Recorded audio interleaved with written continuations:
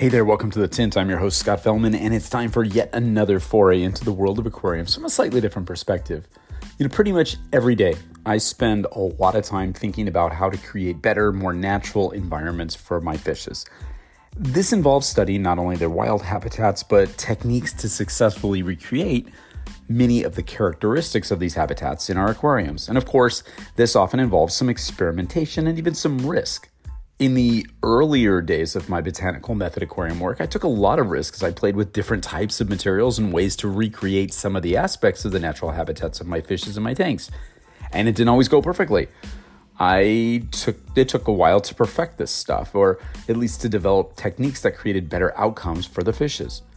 I think it's safe to bet that no lover of aquariums ever wants to put his or her animals' lives in danger. However, when you're traveling into uncharted waters, literally, and trying things that you and few other aquarists have ever done before, the element of risk comes into play. The degree to which we as aquarists take risks is, of course, a variable thing and a personal thing.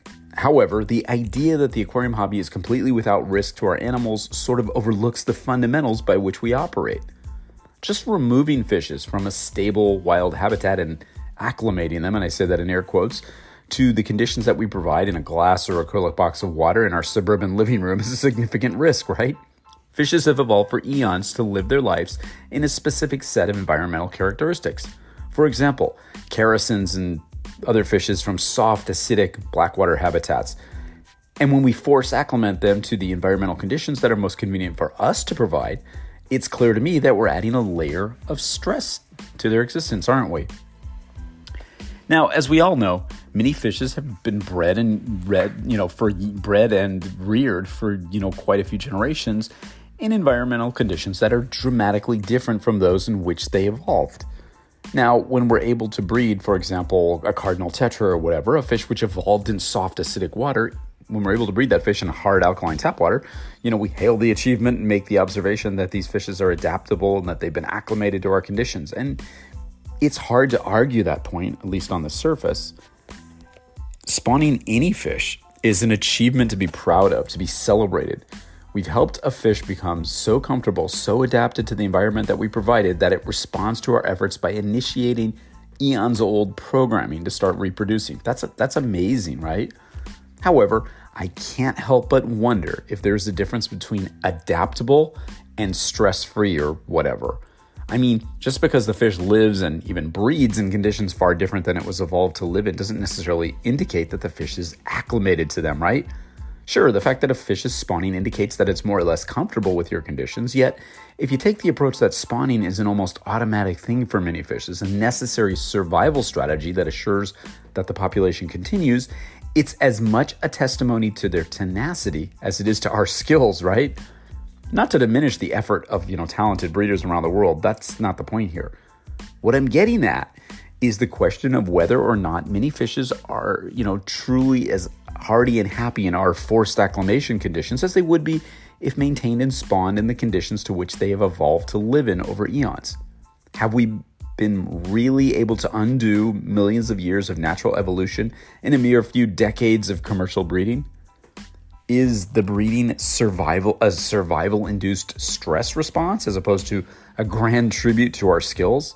Perhaps it's a bit of both. It's hard to tell. I realize that this theory is not going to go down well with pretty much everyone who breeds tropical fishes. And I want to reiterate again that I'm not questioning our practices. It's not, congrats, you bred the rare wild discus in hard alkaline water because the fish is fearing for its survival. You were lucky. It's not about you. I'm just curious what is physiologically happening to species of fishes over the long term, which live their lives in conditions significantly different than those they were evolved to live under. Yes, my ignorance of genetics and physiology are showing, but it is something to at least consider, right? Yes, you can absolutely acclimate a neon tetra to hard alkaline water. I won't argue that. Over time, however, will this reduce the overall hardiness or disease resistance of the captive population? Will different genetic selectors come into play, essentially modifying the species from its wild form in terms of its ability to function as designed by nature?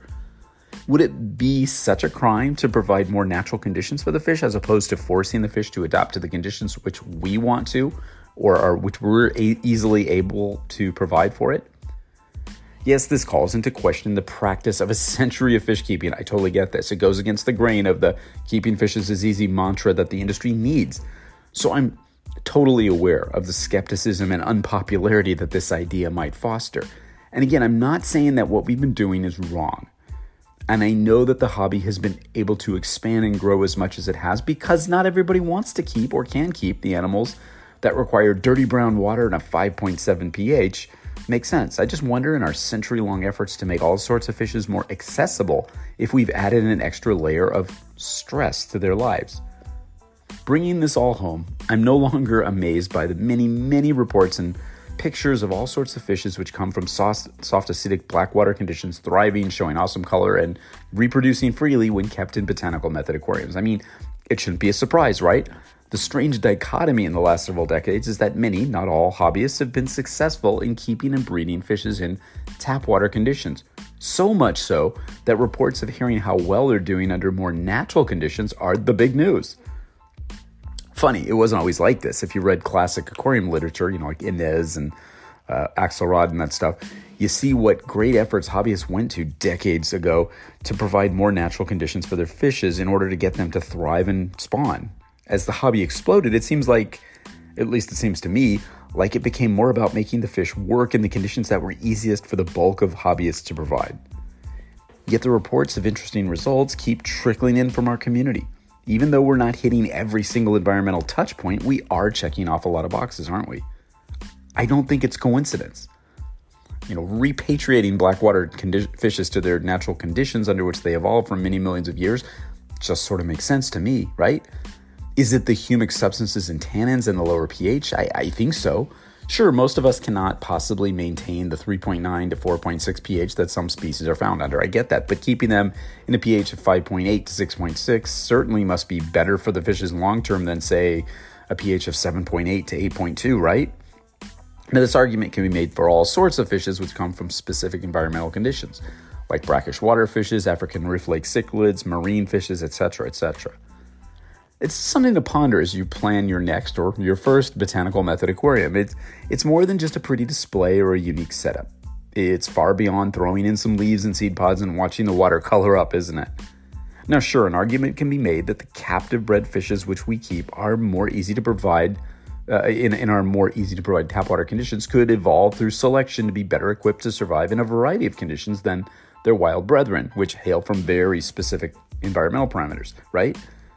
Maybe. I'm still not 100% certain that a few generations of captive breeding can erase millions of years of evolution in specific environmental conditions. It's an argument that can go many ways. It's very much the art and science of providing fishes with conditions far more representative of those under which they've evolved than we've typically done.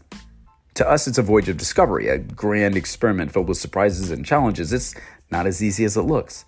To us, it's a new experience, like doing something in a different way that we've taken for granted for so long. To our fishes, perhaps, maybe, it's like going home. Well, sort of. Enjoy your journey while facilitating theirs. Stay creative, stay resourceful, stay bold, stay experimental, stay dedicated, and always stay wet. Until next time, this is Scott Fellman from Tannin Aquatics. Thanks for spending part of your day with me, and I look forward to seeing you on the next installment of The Tin.